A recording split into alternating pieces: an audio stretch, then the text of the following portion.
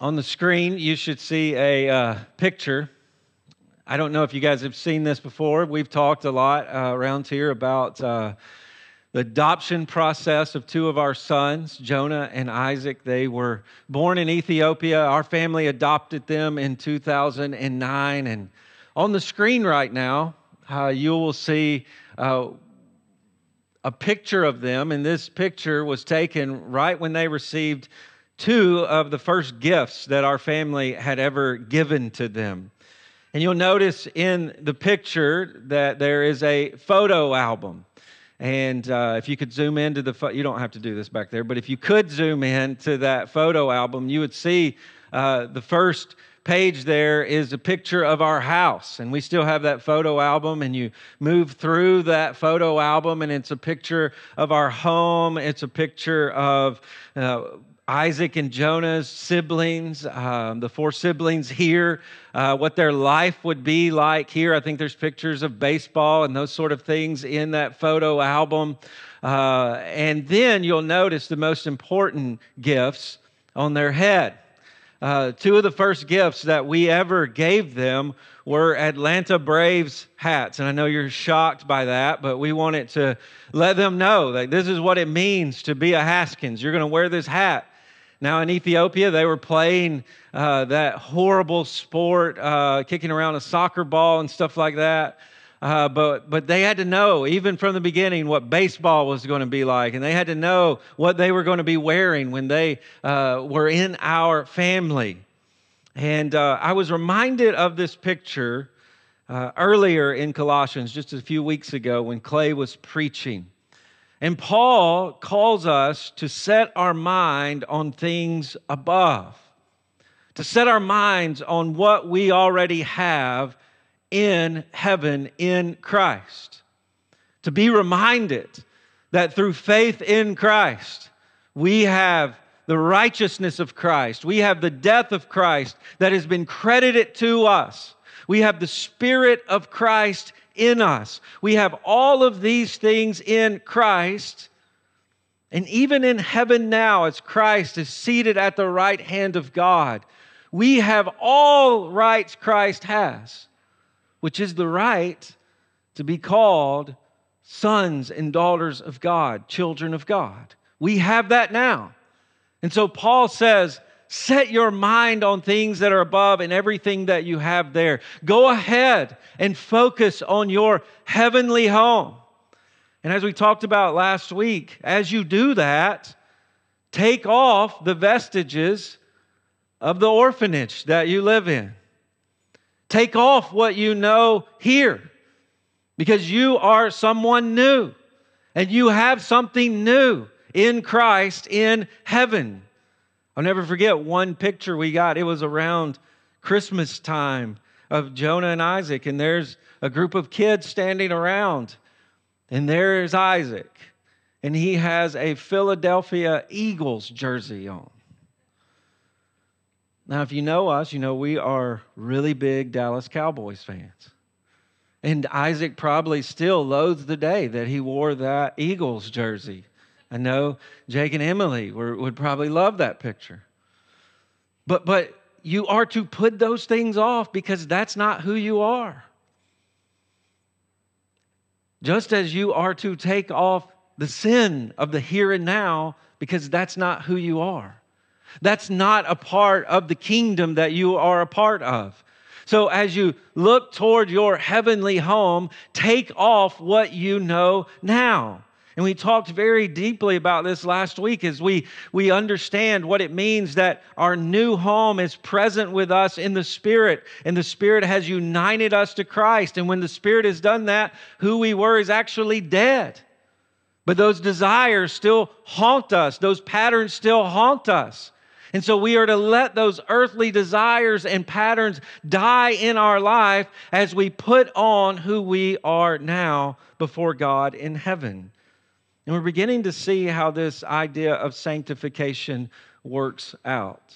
When you believe the gospel, you are justified. You are declared righteous in Christ. That is who you are before God. But then you begin a process of sanctification, which is becoming like Christ, which is actually becoming more like who you are declared to be before God.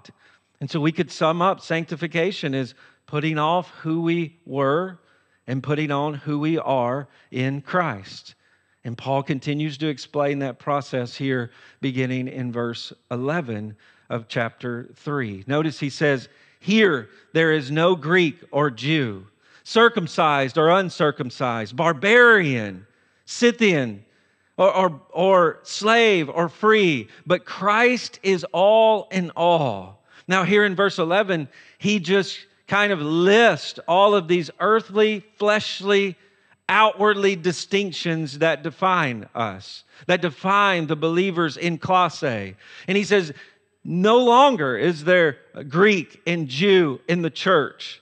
This fleshly division of God's chosen people, the Hebrews, the Jews that God had set His love upon, and the rest of the world, the pagan, unclean nations.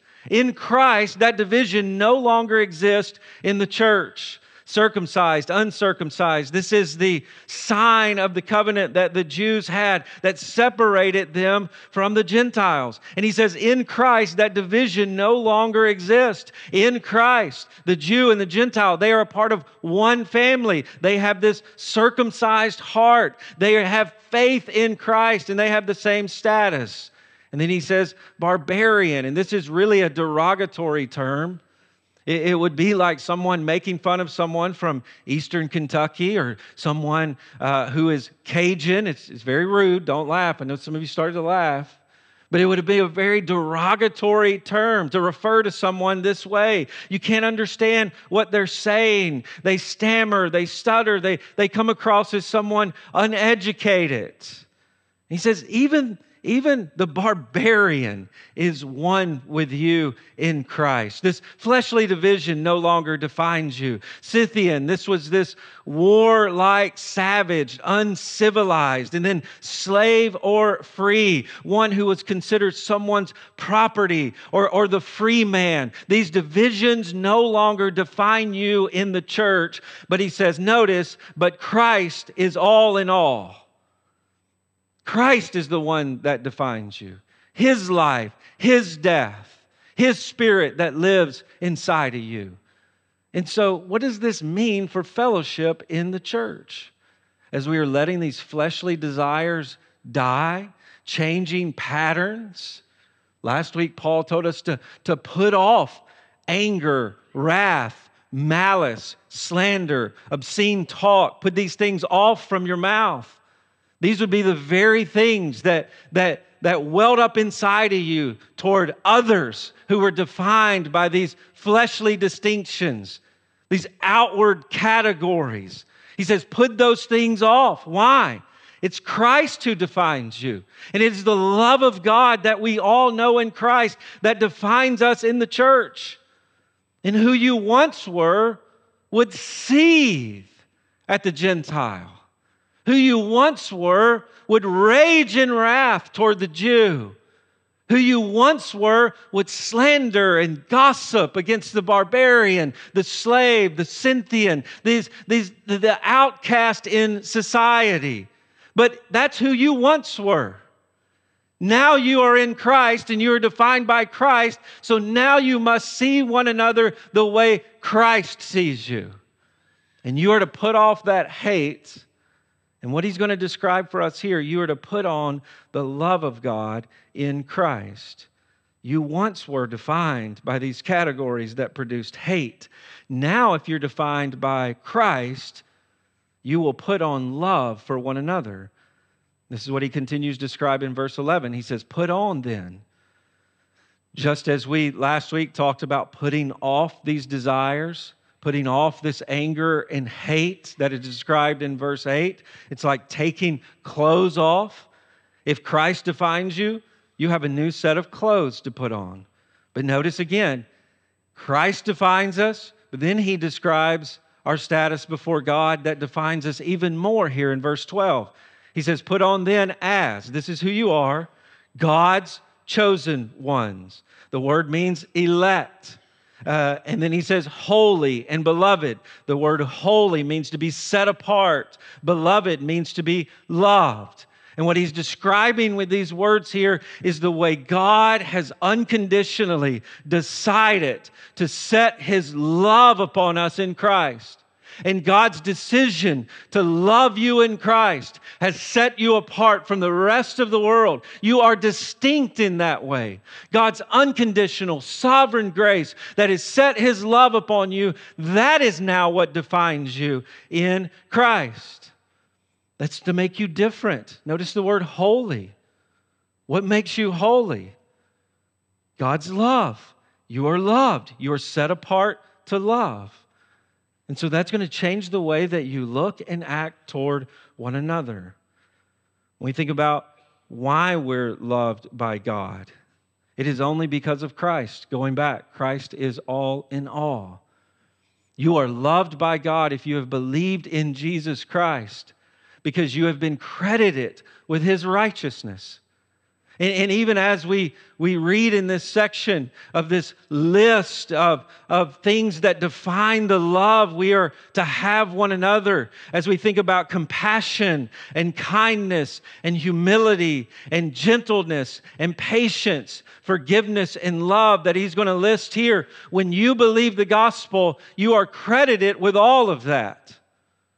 You're credited with Christ's compassion, his kindness, his humility, his meekness, his forgiveness, his love, his patience. You're credited with all of that. And Paul says here, that's what it means to be set apart, chosen and holy, beloved in Christ, is you have all of that in Christ before God. And so now you are to put that on. That is the second part of sanctification. Take off who you once were, and then begin to put on who you are before God in heaven. You are perfect in compassion because Christ was perfect in compassion. You are perfect in love before God right now because you have been credited with Christ's love for you. You have been credited with his life. That is who you are before God. Remember, set your mind on things above. And so as you do that, set apart in Christ, the second part of sanctification is to put those things on in this life as you set those things apart. And one of the things we're going to see here is sanctification, hear this, is not some sort of generic holiness. It's not some sort of just spiritual qualities that well up within us, that change our personality. Hear this, sanctification is becoming radically other-centered. Remember, the first part is to let selfish desires die, and then you put off selfish, hateful attitudes toward others. But what do you put on? Radical Christ-likeness, which is a radical commitment to love one another that he begins to describe here. Notice the first thing we are to put on as new people, defined by Christ, set apart by God to be loved and to be different, is compassionate hearts. Now, the literal translation of this could be bowels of mercy or tender mercies if you have a KJV. I don't know, Miss Pam Francis can tell us the translation there. But compassionate hearts. Now, hear what a compassionate heart is. It is concern from the deepest part of who you are. That's why it's often translated bowels. Because in your gut, you deeply love one another. And you have mercy toward one another. It is a sensitivity to another person's misery and deep concern for them that moves toward them, not away from them. So you see all these divisions in the church? You used to hate these people. You put that off and you move toward them in brokenness for their misery. This is what Matthew chapter 9, verse 36, it's how he describes Jesus as he looks on the crowds. It says he had compassion for them because they were harassed and helpless like sheep without a shepherd. This is the way Jesus sees the world in its state, in its condition of sin and deception. It literally turns his gut. It makes him sick to see sin and what it has caused us in the world. And so you're to put off malice that seethes toward one another and put on compassion that is moved in the deepest part of who you are for their condition. And some of you say, well, how in the world do I do this? Well, the way that you do it, first of all, is you see their condition through your former condition outside of Christ. Before Christ, you were someone who deserved God's wrath because of your sin. Think about who you were before you believed the gospel. Think of the mess of your life that you were making yourself.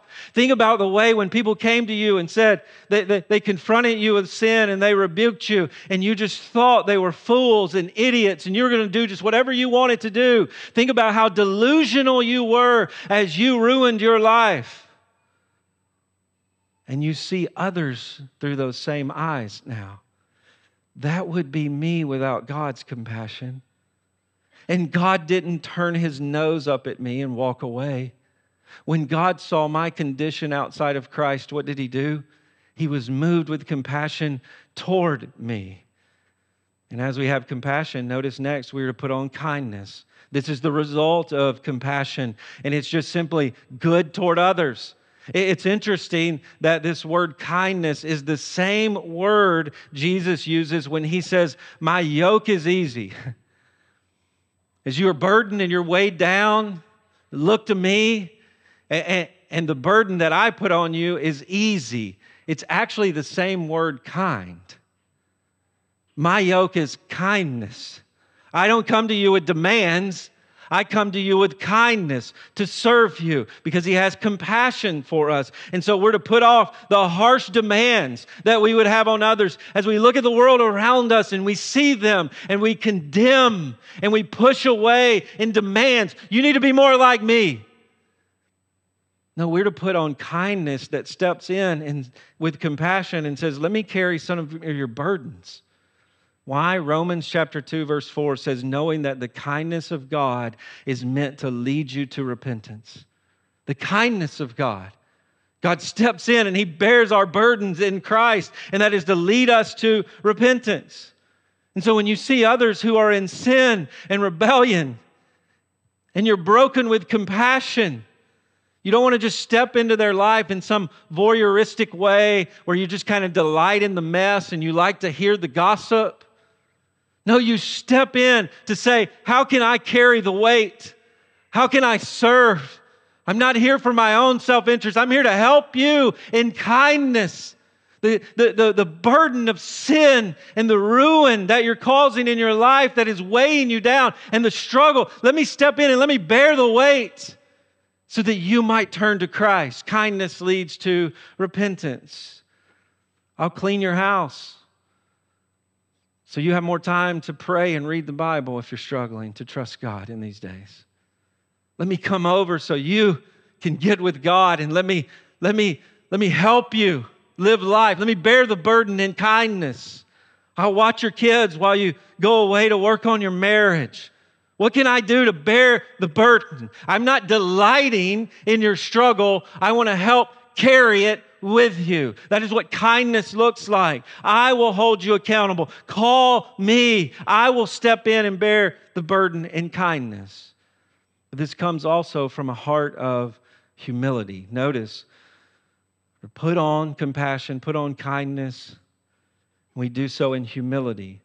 This word humility is a choice to be low. And what's interesting in this culture is lowliness was not a virtue. If you called someone lowly, you were greatly insulting them. Because in this culture, the Greeks prized power and position. And here Paul is saying, no, you choose to be low. It was a term of derision. It wasn't a virtue. It was an insult. Some have defined it as not thinking less of yourself, just not thinking of yourself, which flies in the face of our self-centered, narcissistic culture, where it's all about me. Let me focus on me. Let me get me fixed. And the way you get me fixed is you focus on Jesus, which leads you to focus more on others. This is what Paul says in Philippians, that we are to consider others as more important as ourselves. That doesn't mean we just think a lot of other people, think well of them. That means literally that you make others your priority. The priority in your life is the glory of Christ, and the way that's fleshed out is others are your priority. That's what it means to be low. And Paul describes what that looks like in Philippians chapter 2 when he says Jesus, who had equality with God, didn't hold on to it. He let go of it to become a man, to become a slave, to become a curse on the cross. Why? For others. That's why God has highly exalted him, because he became low, not because he exalted himself. Jesus, the one who washed the feet, not just of his disciples, but of his enemy, Judas. He washed his feet. He became lowly to serve his enemy. This is what it means to be humble. How do you display this, husbands? Will you come home after a long day of work? As you're walking toward that front door, the first thing usually on your mind is, I need to rest. I need to get away from everything that I just endured. And the way that you become humble before your family to display the glory of Christ is you serve your wife, you serve your kids. You wash dishes. You walk in the house and you say, what do you need today? How can I help? Oh, I deserve rest. Jesus didn't cling to rest. He let go of it to sacrificially serve on the agony of the cross. And you are to reflect that every day when you walk into that door, husbands. Wives, what do? Maybe in your heart right now there's the building resentment. He's just not present.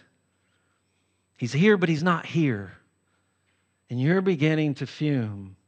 And you're beginning to push him away. How would you be humble like Christ? Maybe you step in and say, what do you need to be refreshed? What do you need me to do for you? Instead of worrying about yourself, how can I serve others? You're my priority. You're first right now. How do you do that? Imagine if we did that as husbands. Imagine if you did that as wives. Imagine what marriage would look like if we were both approaching it in humility. What do you need? You're my priority, not me. Whatever that looks like. Maybe you're a church member here and you're thinking right now, I have done my time.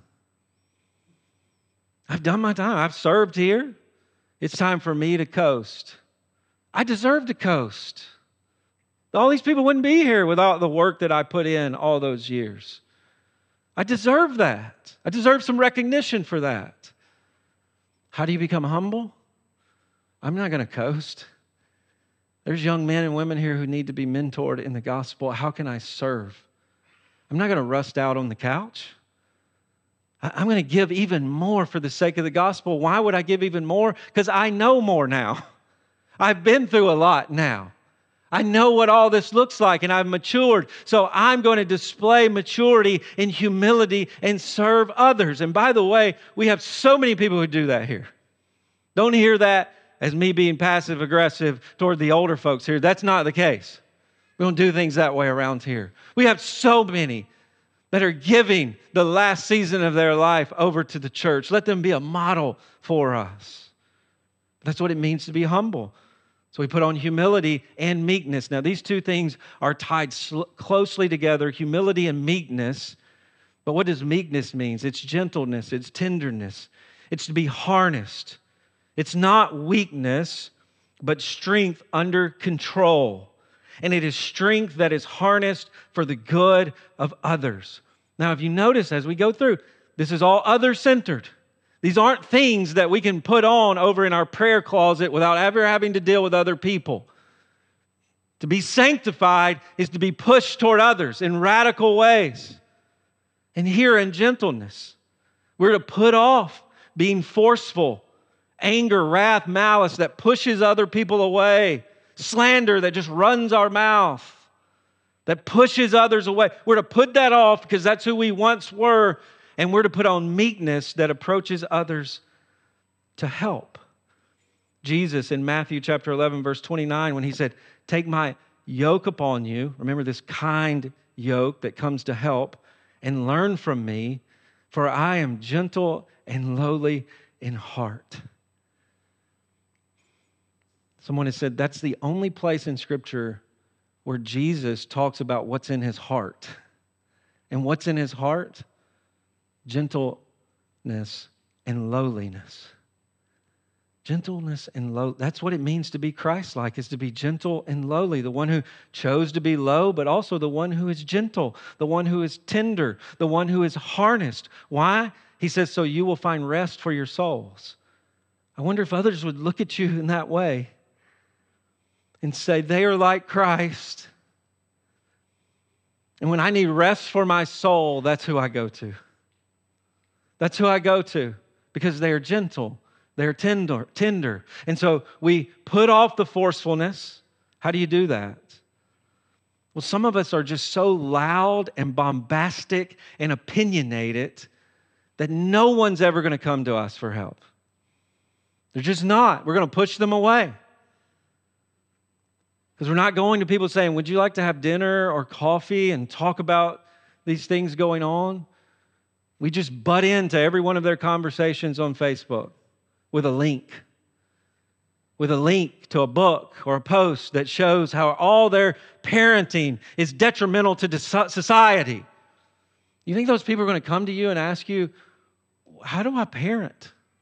No, because you're not gentle, you're not tender, you're forceful, you're loud, you're pushing others away. How do you talk in BFG? When you're sharing prayer requests or you're just talking about the world around you, how do you talk about it? Do you come across as so forceful and arrogant and prideful that that person sitting across the room during their worst moments in life, when their marriage is in shambles and their kids are so bad and they don't know how to manage it, are they going to come to you because of the way that you talk?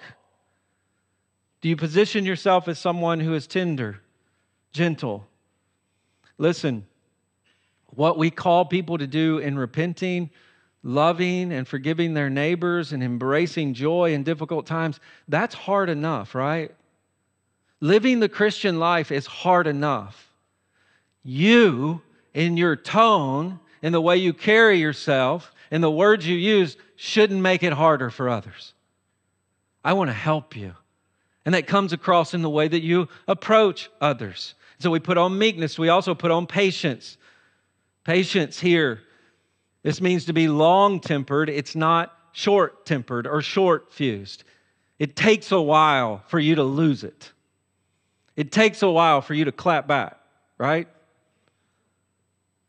That's why he says bearing with one another. It means you put up and you endure the weaknesses and faults of others. You even bear the sins of others. It's one thing to call yourself patient and that you will bear and put up with others when it's just their personality and it's just their differences. It actually means you put up with the insults and the sins of others so that they would know Jesus. You're willing to endure those things. They're going to reject you because they're rejecting Christ. And you're willing to step in and endure that in the flesh. I'm willing to endure the heartache and bear with your sin as you live in rebellion against Christ. Doesn't mean you're accepting it. Doesn't mean you just look over it. No, at times you confront it. And then there's the rejection. You're willing to endure that because you see the greater end. And so you put on patience. You put off wrath that reacts and walks away at a moment's notice. And you put on patience that isn't leaving. In 1 Timothy chapter 1, verse 16, Paul said he received mercy as the chief of sinners so that Jesus might display his perfect patience. Have you ever thought, why did God allow Saul to be trained in Judaism to the point that he would be willing to kill other Christians? Why did God allow Saul to go out and terrorize the church? I mean, why didn't he save him at Torah Bible School when he was a child? Why didn't he get to him then? No, God knew this life of rejection and rebellion that Paul was going to lead. And he waited till he got on his horse, headed out to kill Christians, knocked him off his horse, and radically saved him. Why all this time of sin and rebellion and hate toward God? To display for us God's perfect patience, that He can wait. And now we look on the chief of sinners, the Apostle Paul, and we say, wow, look at that mercy. God allowed this life of rebellion to continue in patience so that we would step back and say, look at the mercy. And if that's the case for God with Paul and you and I, that should be the case with us for others. There are people you're praying for right now. There are people who are rejecting the gospel, living in rebellion. And it is to test your patience to some degree. But more than anything, it is to teach you patience. Do you understand that? Some of the prayers that you're praying right now for people that you want so badly to get it right, to believe the gospel, to go to heaven, you know what God's doing in those prayers as you agonize? He's teaching you patience. He's not just bringing them to Christ. He's teaching you to be like Him. And with every time you bow your head, you should be reminded, as God would say to you, remember I was patient with you. Keep praying. Keep praying. You're learning what it means to be patient. I was thinking about this week, and I was thinking, this is why it is such a joy in my life to pastor in one place for so long, is to know your patience with me. To know there were things 10 years ago, decisions I was making. This is the most ingenious plan for church planting that the world has ever seen. And it was stupid and it was clumsy. Just think, as a church body, and this is why the local church is so important, think about the years of conflict that are represented in this room right now. Think about that. Just being short with one another, being a jerk every now and then, going through a season in your life you don't have to deal with other people. You alienated them, pushed them away. Think about all the stupidity that we have done toward one another here. And we're still here. Why? Patience. Bearing with one another the way Christ has bore with us. Then he gets really difficult here as the text continues. He says, if anyone has a complaint against one another, this is actually an accusation or a charge of sin. This isn't just, I don't like you. This is that you have sinned against me. He says, we are forgiving each other. Now, notice that phrase, it is ongoing. It's not just a one-time deal. Remember the disciples asked Jesus how many times we should forgive? 70 times 70, which is as many as it takes.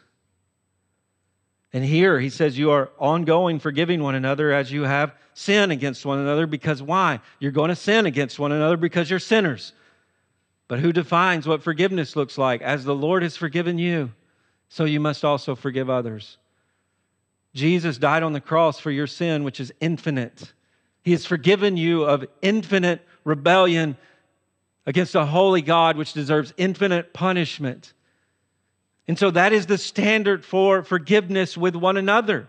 And he would say, so you also must forgive. Why would he say you must forgive? Because you display that you really understand God's forgiveness of you and your sin when you're willing to forgive others. And the word forgive means to release of the debt. So they're indebted to you because they've sinned against you. You were in debt to God infinitely. You couldn't pay it, and He released the debt. He forgave you of your sin. And this is how we are to forgive one another. It means we are to put off malice, we're to put off the grudge that we're holding, and we're to choose to release of the penalty of debt. And I want to be very clear, forgiveness is not passive. It's not passive, and it's not abstract. Sometimes we think forgiveness is just choosing in our mind to forgive someone. That is not the way God forgives us. How does God lead you in forgiveness? He sends His Son to die for you, and then He offers it to you. He says, if you confess your sin and turn from your sin, I will forgive you. And then when you turn from your sin and you turn to Him, He is reconciled with you. He remembers it no more. It's from the east to the west.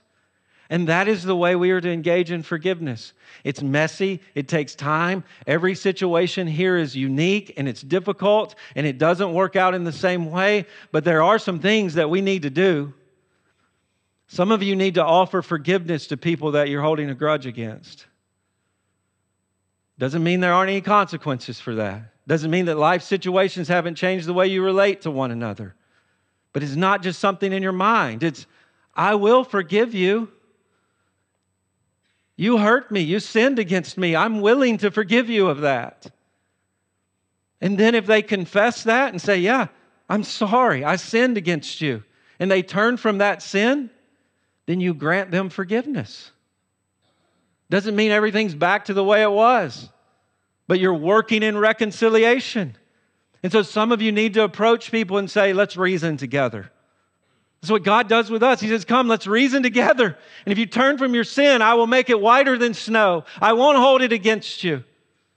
That is radical other-centeredness. Because the world is telling you, just get off to yourself and get in your mind. Forgive them in your mind. That's good enough. No. I forgive you standing before you in flesh and blood. Doesn't mean you don't walk forward with scars. Doesn't mean things aren't different. But the way you get that out of your heart is you reason together the way God has reasoned with you. Notice, we continue here, and above all these things, put on love. Now notice, above all, this sums everything up. If you are putting on all these things as clothing, love is the most outer garment that holds everything in. You want to know how to have compassion, kindness, patience, forgiveness? You choose to love. I'm going to love you. I'm committed to your good. That's what it means, committed to your good no matter what it costs me. I'm committed. So that means when it's time to have compassion, I'll have compassion. When it's time to be kind, I'll be kind because that's what I need to do. I'll be patient. I'll forgive. Whatever it takes, I love you. So I'm willing to do this. I'm willing to put on all these things for you because I love you. And so we put off anger and hate that pushes others away, and we put on love that moves in, commits, and stays and doesn't leave. Whatever it takes today. If today means I must bear with your sin, I will bear with your sin today. Why? Because I love you. If today means I have to be patient with you, I will be patient with you. Why? Because I love you. If today means I have to forgive you, I will forgive. Why? I love you. I'm committed. I'm not leaving. And notice he says here, it binds everything together in perfect harmony. And this is a beautiful word for unity. Perfect harmony. This is what love does in the church. It binds everything together in perfect harmony, meaning complete harmony. And he uses it for unity here. And unity in the church, it's not just some bland toleration of one another, or I just have to get along with you. And we think about harmony. Harmony is not just one unending sound, the same sound. That's not harmony. That's one sound or the same sounds. Harmony is the blending of different sounds into one melody. And this is what the church does. We love one another in perfect harmony. That's a song. It's not a Christian song, but this is what the church does. This means unity in the church is not all of us becoming the same thing, where there's no conflict. That's what we think about unity. That's not the kind of unity that happens at Ashland Church. You walk in, you think, these people just love one another. They must be all alike. They must like all of the same things. That's far from the truth. We're not the same. And that's not unity, and that's not love. Unity and love happens when you are very, very different. And love doesn't happen when you step in and you demand everyone to get in line with your preferences or I'm out. That's not love. It's not unity in the church. Love sees real differences that still remain in our lives. Love sees and knows there is sin that constantly creates dissonance. You know that going in, but you're committed and you're not leaving. And if it weren't for love, Paul would say here, we would not be held together. We would splinter and go our old ways. You see, the beauty of unity and love in the church is when there is real potential for hate. Sometimes that's scary, right?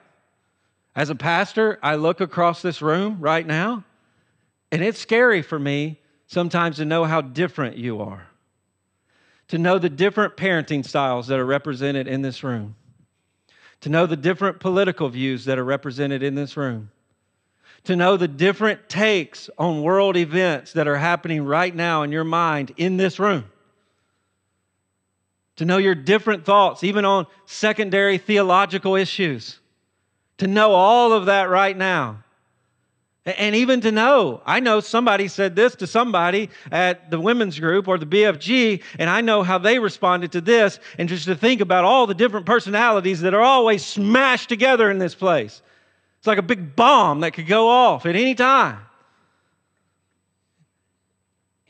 It's dangerous.